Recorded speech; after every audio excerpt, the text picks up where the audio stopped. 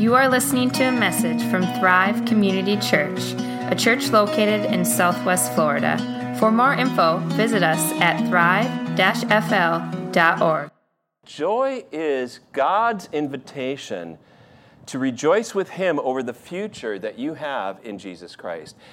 So we go from this grandiose, huge, cosmic theological statement, and now we're going to get practical. It's from theory to practicality, or as FGU says, from ideas to impact. Have you heard that? Like 100 times over as their marketing passage. And we get a little hint of that. To get a little hint of what I'm talking about, I found this book title that I thought would be good for us to look at today. It's called How to Swim, The Essential Guide to Learn to Swim Like a Professional. Sounds good, right? So if you read the book, tell me what happens. You should, in theory, learn how to swim. Do you learn how to swim? Yeah, that's the... Knowing about swimming is different than knowing how to swim. And Paul doesn't want his followers in Philippi to just know about Jesus. He wants them to know Jesus. Huge difference. And he doesn't want them to just know. He wants them to dive in. He wants them to get wet. He wants them to try it out, to put it into practice. And so Paul knows he has talked grandiose. Now he's going to talk practically. Therefore, my beloved, as you have always obeyed, so now, not only as in my presence, but much more in my absence, work out your own salvation with fear and trembling, for it is God who works in you, both to will and to work for his good pleasure. Do all things without grumbling or disputing, that you may be blameless and innocent, children of God without blemish in the midst of a crooked and twisted generation, among whom you shine as lights in the world, holding fast the word of life, so that in the day of Christ I may be proud that I did not run in vain or labor in vain, even if I'm to be poured out as a drink offering upon the sacrificial offering of your faith. I am glad and rejoice with you all. Likewise, you also should be glad and rejoice with me. So we're going to look at this practical sermon on not on learning about swimming, but how to swim with these 3 points. How it says, God says, work out what God has worked in. How Philippians says, work out your salvation as God has worked in you, to shine like the stars. That's what the lights in the world are. And then how in the world do we do this? Because those are imperatives. How do we bring that about? So working out what God has worked in, I think that's a good way of putting it. Paul writes, work out your own salvation with fear and trembling, for it is God who is at work in you, both to will and to work for his good pleasure. Now, wait a minute, John. That seems, work out? Work out. What is Paul saying we have to work for our salvation? No, he says work out your salvation. He doesn't say work for your salvation. Huge difference. Otherwise, he'd be contradicting himself where he has said elsewhere in his letters, like Ephesians, by grace you are saved through faith, and this is not your own doing. See that? It's not a work. It is a gift of God. It's not a result of works. So working out your salvation means taking the salvation that is given you and putting it into practice. And by the way, when you look at the Greek word, I know you're going to get so tired of Greek words here sometimes, but when you look at the Greek word, and I'm not even putting it up, unlike English, you can tell whether it's singular or plural, and this is a plural imperative. In other words, y'all work out together your salvation, which is a totally different idea than you individually work to do this. It's a plural imperative, meaning it's directed at us. We are to be different and to work that out. This is a communal imperative. N.T. Wright says it this way: working out your salvation isn't earning salvation, it's figuring out what this business of being saved means in practice. Okay? It means don't just read about it. Don't just say it. Don't just know it. Live it. In other words, don't read a book on swimming, jump in the pool. I know it's a lot easier in the Christian life to try to keep things kind of theoretical and at a distance, I have known people who've learned and learned and learned and learned and learned and learned and learned and have gone to Bible study, Bible study, Bible study, Bible study, study, and then never actually do anything with it. Okay? And it's like, well, I got to know it all before. No, you don't. In fact, you can't. It's just like I have to know everything before I jump in the water. No, you just get pushed in. Even like babies get thrown into the water to figure out, and they learn while they're doing it, right? Probably most of the time when you've learned the best is while you are doing something rather than sitting there and reading about it. Not to be against reading textbooks, okay? But just the idea, right? So it's too easy to keep it ideational, to keep it at a distance. But the Christian life was not meant for the ivory tower. It was meant for the daily grind. And this is so different, by the way, than religion in ancient Rome. It was interesting kind of thinking about the contrast of what Paul's saying here to what the Roman Empire was exhibiting. Most people in the ancient Rome were religious people, but what you did is you just went to a temple, did your little thing, and left, and it didn't change anything. So Wikipedia says it this way: Roman religion was practical and contractual, based on the principle of do ut des, which is I give that you might give. In other words, I do this, you do this for me. Religion depended on knowledge and the correct practice of prayer, rite, and sacrifice, not on faith or dogma. I do a chant, I pour out a libation, I pay for a sacrifice, I go home, I'm done. And it's all done in order to just keep the blessings coming and to keep Rome in good favor with the gods. It has nothing to do with us, really. It doesn't change anything. And Paul is saying something totally different here when he says, work out your salvation. He's saying it's supposed to be in every aspect of your life. Religion isn't simply a thing that you do at a temple. You are the temple of the Holy Spirit. We are the temple of the Holy Spirit together. A chant that you say in order to get something, no, it doesn't change. You are changed by the prayers and in your relationship with others. It's not the little that you give in order to get a favor from God. It's that God has given, God has promised, God has done it all for you, and now all you do is respond in gratefulness to Him. In other words, it's y'all work it out, kind of good Southern, for what Paul is saying in this passage. And then he goes immediately. Notice why he says then immediately do all things without grumbling or disputing. That's how you're working it out. That's how you look different. Grumbling and disputing, kind of two sides of different ways people handle conflict. Grumbling is when you talk to somebody else about somebody else. We call it gossip. You could call it triangulation in kind of family systems theory. You talk to somebody else about somebody else, you just whine and complain, and you don't solve anything. You actually keep it going.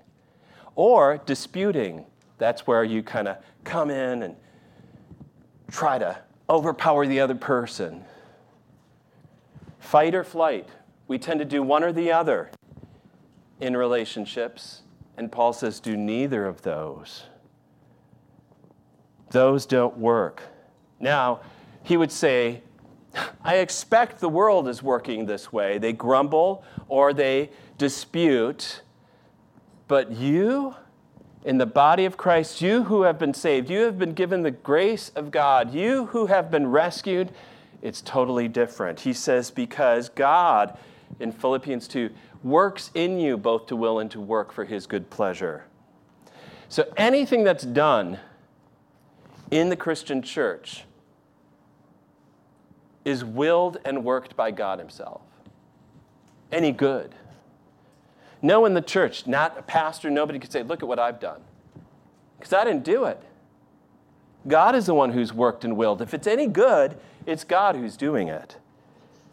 Look at what God is doing is what we need to keep saying. Look at what God is doing with us. Look at what God is doing through us. Look at what God is all about. The book of Acts, by the way, it's just such a misnomer to be called Acts of the Apostles. That's most titles in most. That's not what the book is about. It's the Acts of the Holy Spirit through the apostles, or even better, Acts of the risen Jesus Christ now through his people. It's God who is at work. And if you read the book of Acts, they kind of bumble along and figure it out on the way, and it's the Holy Spirit who's moving them here and presenting with this opportunity all the way along. Timothy Keller writes this, in short, God does not merely send the church in mission. God already is in mission, and the church must join him. This also means then that the church does not simply have a missions department. It should wholly exist to be a mission. That's what's going on here. Y'all are missionaries. We are missionaries together. We're on a mission, and it's not our mission. We don't choose it. It's God's mission, and he happens to be working in you to will and to work for his good pleasure. So, why? For what? What does this look like? And that's our next point where he says, shine like stars, the next imperative. He says that you may be blameless and innocent, children of God, without blemish, in the midst of a crooked and twisted generation among whom you shine as lights in the world. You know how a star, I know it's hard. South Florida, we got a lot of clouds, a lot of humidity. You don't see the stars that clearly. A lot of light, ambient light. But you still can see the stars shining, and those things are jillions of miles away. I know that's scientific, but, they're jillions of miles away, and you could still see them. They're so distinct. Christians are to be distinct from this culture by being people of peace, like he says, being blameless and innocent, that we're not involved in the corrupt ways of this world that are so twisted. You know how it's all about me, do it for me, what can I get out of you? It's not about selfish gain. We look different by serving and loving and giving freely to others. That's how he says shine like stars. By the way, I know I'm going to be blunt here. Our job is not to be the police of the world. Police are great, but that's not the job of the church. You are not there to tell everybody how they're violating the rules and writing traffic tickets. That is not the job of Christianity. We're not here to keep score and correct other people. In fact, when you try to do that, does it work? Do you ever change anybody by telling them why they're wrong and how terrible they are?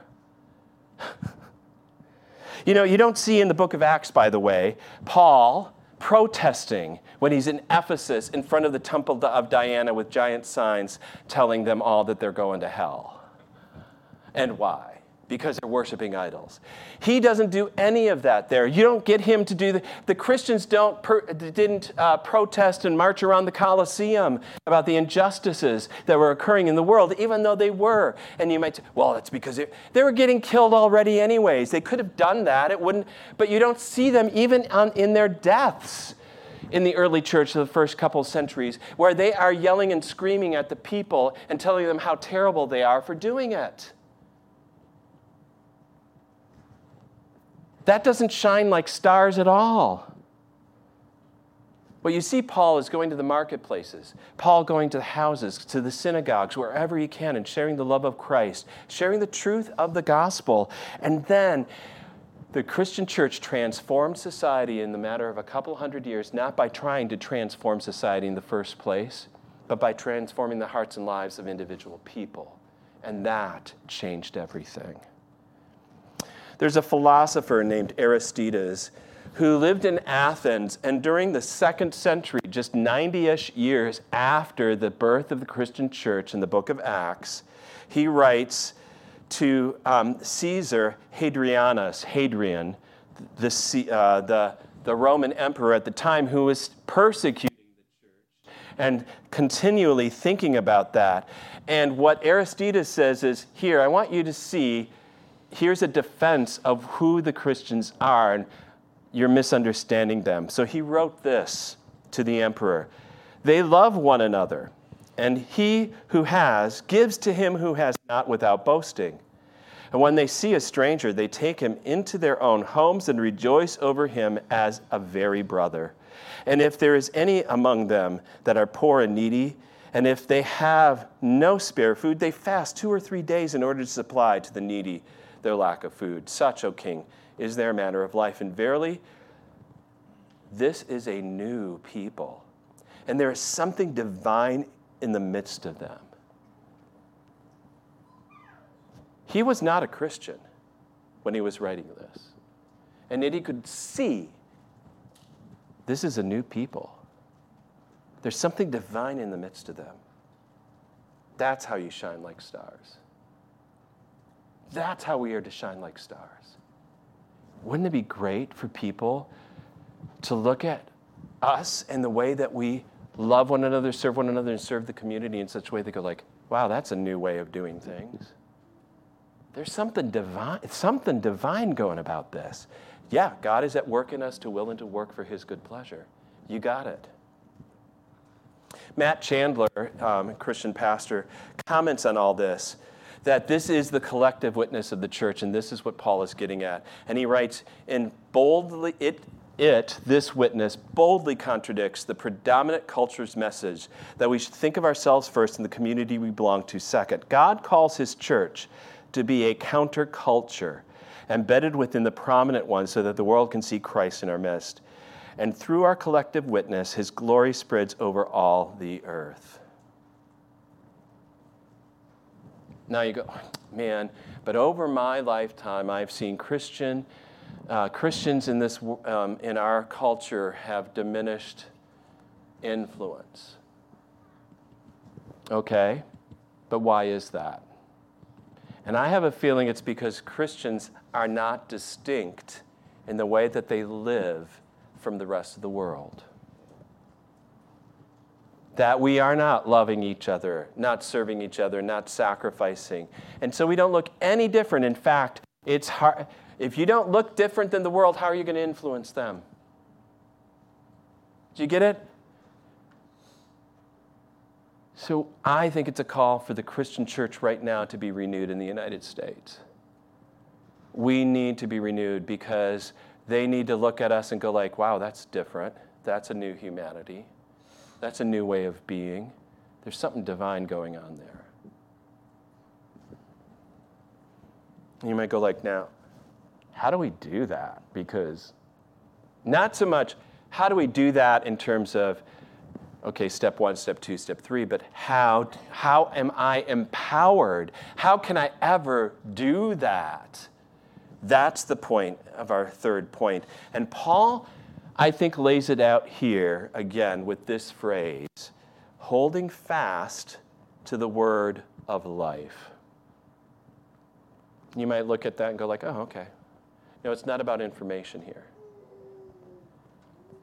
What is the word that gives life? That's the question. Or maybe who is the word that gives life? Because Jesus is the Word of God in the flesh who gives life. And what that life is called the good news or the gospel. Like I said before, if you think telling people that they need to change will change them, well, good luck.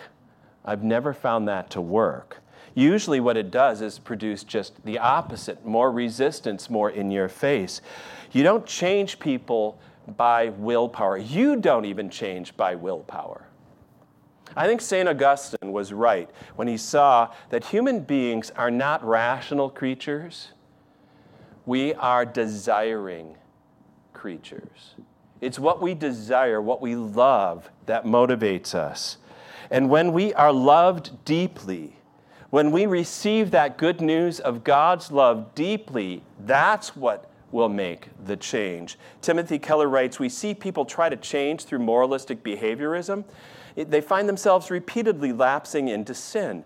But the gospel of God's grace doesn't try to bend a heart into a new pattern. It melts it and reforms it into a new shape. The gospel can produce a new joy, love, and gratitude, new inclinations of the heart that eat away at deadly self-regard and self-concentration. What's going to make us different from the world is not the fact that you've got a stronger willpower than those people out there, or you are smarter than they are, or you're better at anything than they are. We're just like everybody else. The difference is the fact that you have received the grace of God in such a way that you recognize who He is, and how amazing that is, and how undeserved it all is, how surprising God's love for you is. Like the whole passage of Philippians 2:5-11, where shockingly, God, Jesus, who is fully God, does not make that in His entitlement and force people to do anything, but instead He willingly pours everything out, empties Himself of anything and everything to love you, to have you, to redeem you, that you are His. And it was not an easy thing at all. It was the hardest thing in the world, and He does this in full agony. It wasn't, people have always said things, I think, kind of, well, couldn't God just snap His fingers? Apparently not snap His fingers to forgive you.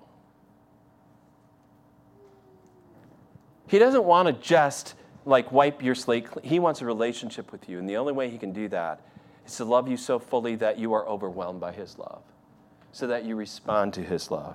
And the more that you apprehend that grace, that's what changes us all. That's what will turn us into a community of joy and a community of love that looks distinct from this world. Simon Zoll wrote this: "What broken and sinful people need is not strength or power, but love." When you're broken, and we're all kind of broken and damaged in different ways, you don't need to be told. You don't need to be lectured. You need to be loved. You need to be healed. He goes on, and the way you get love is through experiencing that you yourself are loved. To encounter divine grace is to be treated in a particular sort of way by God, to be accepted, loved, forgiven, and adopted as a child of God. That's the gospel. And the gospel is not the ABCs, just the foundation. It's the A through Z's. It's the whole thing. You never get away from it. It's not like, okay, now you know the gospel, now here are a bunch of rules to follow. That's bogus. Then you haven't understood the gospel. The gospel is everything. It's the only thing that motivates me, motivates you, changes me, and Jesus Christ did it all. And that's what brings joy. The free responsiveness, the openness, the willingness to respond for Jesus' sake. So joy sees opportunities abound, open doors to invite others, to be community, to be distinct from the world, so that's how we're going to shine like the stars. Let's pray. Lord God, we do want to see a change in this world. But Lord, I think you want to start with us. We pray for your people right now in the United States and around the world, that we love one another so much, and we love in response to your love for us, so that the world may see us distinct, not because of any goodness in us, but because you are at work in us to will and to work for your good pleasure. You are on mission, Lord God. You are the one who saves, and you are the one who redeems, and you are the one who gets all the glory. We thank you for those things, Lord Jesus. We pray that you would bring to any heart right now that is broken, anyone who is struggling, anyone, Lord, who has wondered about their own lovableness, Lord, whether they feel worthy or unworthy, whatever has been or is, Lord, that, Lord, you just bring to them your love right now. You are presenting yourself to each heart right here, right now, Lord, and offering everything that you are for us, because the thing that you want most of all, Lord, is just us, nothing else. We're amazed at that, Lord Jesus. I pray, Lord God, that you would be working that in our hearts and lives today. And we ask, O Lord, that we would become a community of joy in such a way that others would see the contagion and want to join in. that they would, like Aristides, say something, they're a new kind of way, and there's something divine going on in our relationships with each other, Lord God. We think now across this world, Lord, about the many tragedies and difficulties from Maui to Morocco and everything in between, from Ukraine, Lord, to just the brokenness in our society with such a high level of violence right now.